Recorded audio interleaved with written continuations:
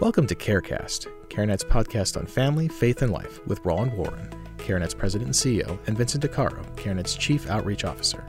CareCast and more pro-abundant life commentary from CareNet can be found at care-net.org, where you can watch videos, download ebooks, and subscribe to the Abundant Life blog. Now let's listen in on what Roland and Vince have for us this week on CareCast. So Roland, here we are for another episode of CareCast.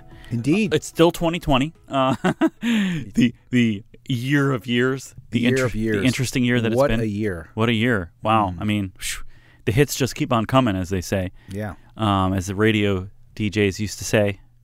Yeah. Murray the K and those guys. I don't know. I don't remember those guys. Yeah. Payola. I don't know. But in the golden days of radio, right? Yes. So here we are in 2020. We just had an election. Did we? We did. Yeah, you might have heard. Okay. It was a bit. It was in the news a bit. Yeah, just a tad. It was in the news. Yeah, and so CareNet is not as you know, we're not a political organization, right? We are a pro-abundant life ministry, right? Providing compassion, hope, and help for women and men considering abortion, and saving the unborn, and spreading the gospel, and doing all those things from a compassionate perspective. But obviously, politics affects us. Absolutely. It affects what we do. Yeah. So even though we don't necessarily like to wade into that world, occasionally it's good just for us to sort of see how things are going. We don't swim in it. We don't swim in it, right? We don't swim in it. But politics is part of culture. Yep. And, we seek to engage the culture, and so did Christ. I mean, when Christ said, render unto Caesar what is Caesar and unto God what is God's, right? That's basically framing, their response in terms of the priority of politics versus culture versus sort of this biblical worldview. So you're not supposed to escape it. We're supposed to be politically engaged, but we're not supposed to put our hope in any party, platform, or person from a political perspective. Our hope is in Christ, right? Absolutely, which is the core of our ministry approach to things. Yeah, and so that's why I like the way you sort of framed this as we were talking about it here at CareNet. You called it a red dot moment. Yeah. So when you walk into a mall, the first thing you usually do is you find the big map, and it has a big red dot on it that says you are here, right? And as you say, it doesn't say you shouldn't be here, or how did you get here, or you don't want to be here. It just says you are here, right? And so from a political standpoint, it's important for us to, at this moment in time in history, to sort of ask ourselves, where are we? Yeah. And it's important to know where you are so that you can figure out how you can get where you want to go, right? Absolutely. So we want to sort of just kind of spend a couple minutes kind of looking at that. Where are we right now? And specifically, what could a Joe Biden, Kamala Harris administration mean for CareNet and for the pro-life movement in general? Okay. Yes. So I think a great place to start, and this is actually where you started when you were talking to us about this, was what is the Democratic Party's platform? Obviously, as representatives of the Democratic Party, there's a platform, yes, and where they make very clear what their position on the issues are. And there was obviously some very specific things in the Democratic Party's platform around the abortion issue, and to sort of remove any doubt as to whether or not Joe Biden himself is on board with what's in the platform. He made it very clear in the first presidential debate. He said, I am the Democratic Party, and what's in the platform is what I approved of. Yep, absolutely. So he knows what's in there, yes. And even if he doesn't, right? He has certainly endorsed that platform, and so I think it might be helpful just to read a couple of quick things in terms of what word for word what the Democratic Party's platform actually says in terms of what they believe about the abortion issue. So it says, we believe unequivocally, like the majority of Americans, that every woman should be able to access high-quality reproductive health care services, including safe and legal abortion. We will repeal the Title X domestic gag rule and restore federal funding for Planned Parenthood, which provides vital preventative and reproductive health care for millions of people. Democrats oppose and will fight to overturn federal and state laws that create barriers to reproductive health and rights. We will repeal the Hyde Amendment and protect and codify the right to reproductive freedom. Democrats oppose restriction on medication abortion care that are inconsistent with the most recent medical and scientific evidence and that do not protect public health. So those are the three sort of primary statements. Yeah, and the point is, you don't have to agree with that platform or even agree that everything in that platform is actually factual. Right. Yeah. But you have to understand this is what the platform is. Right. And this is what they believe. This is what the Democratic Party believes. This is the plank in the platform around the life issue, and it's what they're going to walk on. Which means, in other words, this is what they're going to seek to move forward through the political process. Certainly at a national level, and I would suspect also at a state and local level in terms of just the signaling that a platform has, in terms of marching orders, not just for at the national level, but also at a state and local level in terms of what's important. Yeah, absolutely. And I think something that's really interesting in there, and this is sort of just occurring to me now as I just read this out loud, which is that I don't know, and maybe some of our listeners can sort of fill us in on this because I'm not an expert on political platforms, but I would imagine it's relatively uncommon for an actual organization to be named in a party's platform. Yeah. And they actually specifically call out Planned Parenthood. Yes. In their platform as a signal. I think that obviously signals something about the priority they're putting on protecting and funding that organization, which is really interesting. Absolutely. And that the federal government would have a commitment to fund one specific organization as opposed to funding a specific policy position. Right.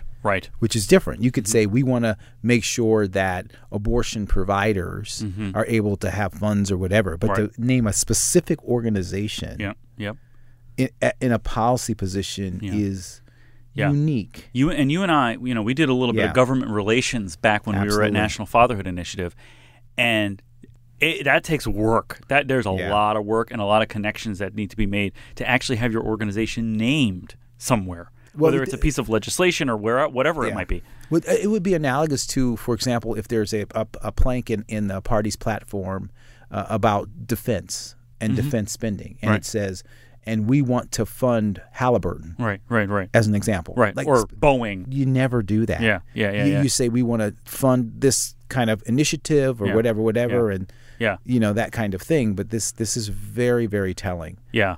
It shows you how much effort Planned Parenthood put into making sure that Biden and Harris were elected. Yes. And this was probably sort of a payoff, so to speak. Oh, absolutely. And in the political process, when you make that kind of investment, you expect a result. Yeah.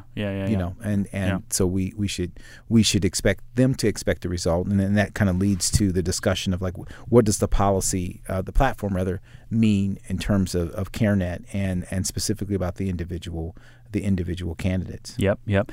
And there were certainly some other interesting things that were said specifically by Kamala Harris that also kind of indicate where she is sort of from a more of a policy and legislative perspective on the abortion issue. For example, she said during a town hall when she was actually still a candidate for president, she promised that if she was elected, she will target states that pass pro-life laws to limit abortion. She announced that she'll instruct her Justice Department to suspend pro-life laws passed by states until she decides they are constitutional. Right. She decides they're constitutional. It's a pretty dramatic Well, I thought statement. The Supreme Court was the one that was supposed to decide whether laws were constitutional. Right. Yeah. So it just shows you that there is an understanding that the power of the White House, the levers of power that are available to you in the White House, can be used to do some pretty dramatic things if you set your mind to it, right? And you have a commitment to an issue, and it's clear from what's in the platform and some of the statements that Kamala Harris and Joe Biden made during the campaign that they are very committed to Planned Parenthood, obviously, and they're very committed to the party's platform on abortion. Yeah, and I think it's also kind of speaks to why it was a bit bewildering and sort of confusing as to why some pro-life leaders or people who were pro-life in positions of power, if you will, in the public square would say things like it doesn't really matter who the president is, whether you like the president, don't like the president, or who the president. The reality is, of course, who's in the White House matters. Right. Of course it matters. It sends a cultural message, which is important. But also there are some very specific levers of government that the person in the White House has to do the kinds of things that the Harris is talking about, and that directly impact abortion in this nation and, frankly, in this world. Yeah, true. There's no question about it. If the United States was a pro-life nation, certainly the United States could use that power, if you will, to encourage other nations that have a different position on the life issue to change their position. And of course, we do that on a variety of different issues. Yeah. So it matters. Not just in terms of what happens here in the United States, but also what happens in the world, given the position that basically the Lord has put the United States in terms of its a political influence and global influence around a variety of issues. Yeah. Yep. And I think that's a good segue into a couple of specific things, because like you mentioned, there are folks who would argue that things like state laws and local efforts like pregnancy centers, for example, are the things that matter when it comes to the life issue and not necessarily who is in the White House. But here's the thing. Kamala Harris is now in the White House, and there are two things that she did as Attorney General of California, which are an indication of things that might be coming to Washington, D.C., and can be pushed at a federal level and or encouraged at a state level through, again, the levers of power that are available in the White House. And, by the way, that's the reason why you run for national office. Right. You run for national office because you have a point of view, typically at a local level or a state level, that you want to bring to a national level. Yes, right. Or that's why you run, so you can bring those policies, positions, and frankly, people into positions of power within the federal government to implement the very things that you believe strongly that you implemented at local and federal, at a local and state level. Right. That's why you actually want more power. Yes, exactly. Right. Exactly. Yeah, and I think most people understand this for pretty much every issue: the environment and climate and absolutely taxes and all these other things. But somehow, when abortion comes up, we sort of start to equivocate and say, well, does it really matter who's in the White House? And people run on those things. Right. So, for example, I'm a governor who lowered taxes in my state. And you run on the record on the fact that you lowered taxes in your state. Yeah. So that you can bring that same philosophy to a national level. Right. And in every other area, it has an impact. Of course. Absolutely. But you would think that at a national level on the abortion issue, it does not. So it really it was sort of very confusing and didn't make a whole lot of sense. And there's some consequences to that, which we're going to talk about in terms of how folks what impact some of that narrative could have in future elections. Absolutely. And even before we get to that, I just wanted to make sure we pointed out those two specific things that Kamala Harris did in California. So the first was there was a Supreme Court case called NIFLA versus Becerra. NIFLA is National Institute of Family and Life Advocates versus Becerra, Xavier Becerra, who was the Attorney General of California. But before Becerra was the Attorney General of California, Kamala Harris was. So this case actually at the state level started off as NIFLA versus Harris, right? And the case was this. There was a law passed in the state of California in 2015 called the FACT Act. And essentially what it did, long story short, is it required pregnancy centers, life-affirming pregnancy centers, and it was written in such a way that it only required life-affirming pregnancy centers to promote abortion, to provide information about how to get abortion, how to get abortions paid for, and that this information had to be posted pretty much everywhere that a pregnancy center could possibly ever say anything, right, including billboards and in their offices and this. And they even defined the font size and all that. Right. And the fonts were very large. Right, exactly. Yeah. And the fines for not complying with the law were so exorbitant that basically pregnancy centers would have been put out of business had they not complied with this law. So essentially, so here's this law, right? And Attorney General Harris was a staunch defender of this law at the state level. Yes. Again, a law that was designed specifically to put pregnancy centers out of business. Right. If they didn't promote abortion. So Kamala Harris at the local or state level defended this law. And now, guess what? She's in the White House, right? Where she can then take that perspective and those people with her. Now, fortunately, the law was overturned at the Supreme Court level as being an unconstitutional violation of free speech. So the law was defeated in California. But sort of the cat was sort of already out of the bag in that Kamala Harris was very vocal about her support of that law. And that perspective. And that perspective and what it was trying to do. Yep. So again, for folks who say, well, it matters what happens at the local level, okay, well, the person who created a law to put pregnancy centers out of business at the local level, because apparently it's things like pregnancy centers that matter, right? Right. And not who's in the White House. Right. But the person in the White House is the person who tried to put pregnancy centers out of business. So what do you know? What do you know, right? And so you can't just separate the two and say, well, when it comes to the abortion issue, pregnancy centers and state laws matter, but it doesn't matter who's in the White House because, again, Kamala Harris. So the other thing that Kamala Harris did as Attorney General of California is in 2015 when David Daleiden and the Center for Medical Progress released videos, undercover videos, that purportedly showed Planned Parenthood executives bargaining for the sale of fetal remains for profit, which is illegal, right?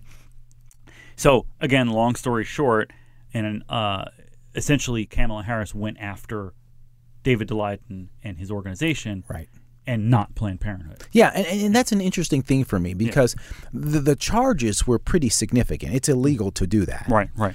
And the charges are pretty significant. So as a law enforcement individual, if someone presents something to you that's illegal, mm-hmm.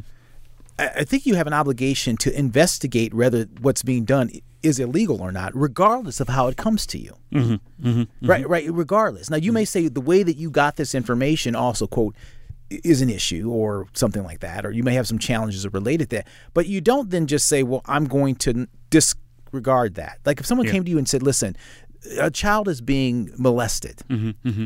and well, how do you know that? Well, I broke into this house. Mm-hmm. If that's the view that you're taking, right? I broke into this house, and when I was in there, I saw someone molesting the child. Right. Would you then just say, well, I'm going to arrest you for breaking into the house and not go and investigate whether the child is being molested? Right. I mean, would you do that? It'd be like, instead of going after, Nixon, you go after the reporters that exposed the cover-up of Watergate. That kind of thing. So to me, it's problematic. Even if you take on its face that what you believe that Daleiden was doing was wrong. I get that, if that's your view. Mm-hmm. But the reality is the seriousness of the charge. Mm-hmm. The seriousness of the charge will require also as a law enforcement individual that you investigate the charge, not that you work with the one who's accused in order to go after the whistleblower. Yeah. And it was pretty clear that, Kamala Harris was working pretty much hand in hand with Planned Parenthood to make sure that Planned Parenthood was protected and that the organization and the person that exposed them were punished. Yes, for doing what they did. Were convicted, prosecuted. Yeah, that was absolutely using all the weight of the state of California to go after this relatively small organization while protecting this enormous giant of an organization. So again, those things really do show and signal a certain perspective that we can expect. Yeah, exactly. That is in Washington, D.C., or I should say will be in Washington, D.C. starting in January. Okay, so what does this mean for CareNet, Roland? Mm-hmm. I think sort of the easiest way to sort of summarize it is, our work doesn't change, right? Right. What we do doesn't change based on who is in political power, right? But what does change is, the urgency and maybe the difficulty of doing what we do could certainly vary depending on who is in power, right? Yep. And we are anticipating that there are going to be some challenges and difficulties and a greater sense of urgency for our work in the coming years. Yeah, no, I think it's absolutely true. And going back to the red dot moment, if you're in that store, you look at the marquee and you need to get to a particular particular department or a particular room or something within that mall, and you realize that one of the hallways, has lions and tigers and bears. Mm-hmm. I mean, you're gonna got to plan for that. You've got to plan for that. Yep. And you've got to focus there, and that's what we're doing. And I think the other thing too, and from our standpoint, we don't hope as the world hopes. Mm-hmm. And so the other thing that we have to be doubly committed to is also to prayer. Yes.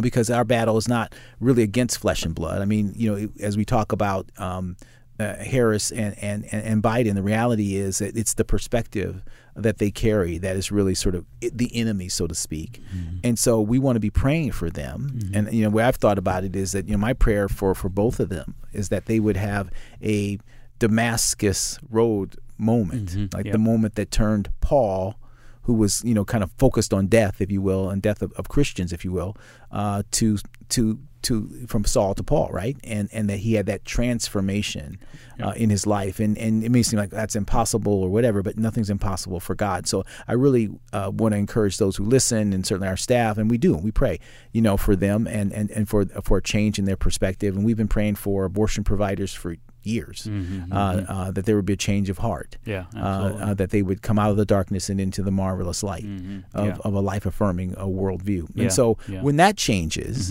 then the policies change. Right. Yeah. And I think sort of a related idea to that also is this idea of, regardless of what the laws might say, we're trying to make abortion unthinkable. Yes. Right. So if something's unthinkable, it doesn't matter whether it's illegal or not. Right. People won't do it. Exactly. Right. Yeah. And I think and again, it doesn't mean you don't fight for it to be illegal, because it's just morally wrong. Absolutely. And it should be illegal. Yes. Right. Yes. But if you can change the hearts and minds, no one can stop you from that. And that's where the power is, and that's why we're so encouraged about what we do. That there are many things that are legal but unthinkable. It's a smaller list than it used to be, but right. and maybe shrinking every day. It's hard to think of it. Right. Exactly. But there are many things that are legal. But unthinkable. And really the work that we do in terms of changing hearts and minds, we think is critically important, because that no one can stop us from that. Yeah, absolutely. I love the way you stated this. You said, there's political power, there's cultural power, but then there's Jesus's power. Yeah. Right. And no one can take that away from us. Amen. And that's where we have to press forward. Like I said, Roland, it's pretty clear that a Biden-Harris administration will likely create a difficult environment for pregnancy centers and for the work that we do. But what that really means is that it basically increases the urgency of doing what we're doing. And and as you said earlier, the White House has political power, but it also has cultural power, right? They can sort of set a tone for the country about what's important and what isn't important, right? And so in an environment in which abortion is sort of presented as a public good that women want, need, and are entitled to, right? Because again, they want to overturn the Hyde Amendment. The Hyde Amendment prevents taxpayer dollars from being used to fund abortions. They want to overturn that, right? So in other words, taxpayer money should go towards funding abortion, which means that abortion is essentially an entitlement. You're entitled to right, it, exactly. Right? So it's a public good that women want and need, and that they are entitled to, right? So in an environment like that, where the White House, the most powerful house in the land, is sending this cultural signal, those are then the clients that we're serving at our pregnancy centers, at our pregnancy decision line, that we're seeing in our churches.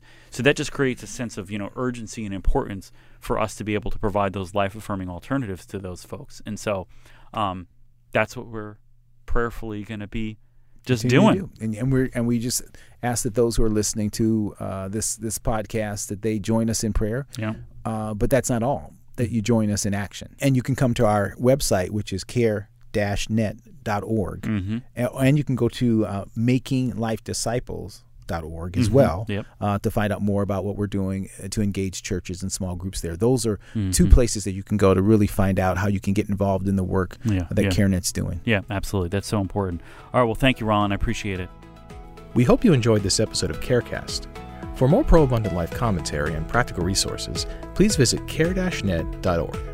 There you can subscribe to the Abundant Life blog, giving you access to videos, ebooks, podcasts, and other resources to help turn your pro-life passion into pro-abundant life action. Until next time, we pray that God blesses you and yours daily.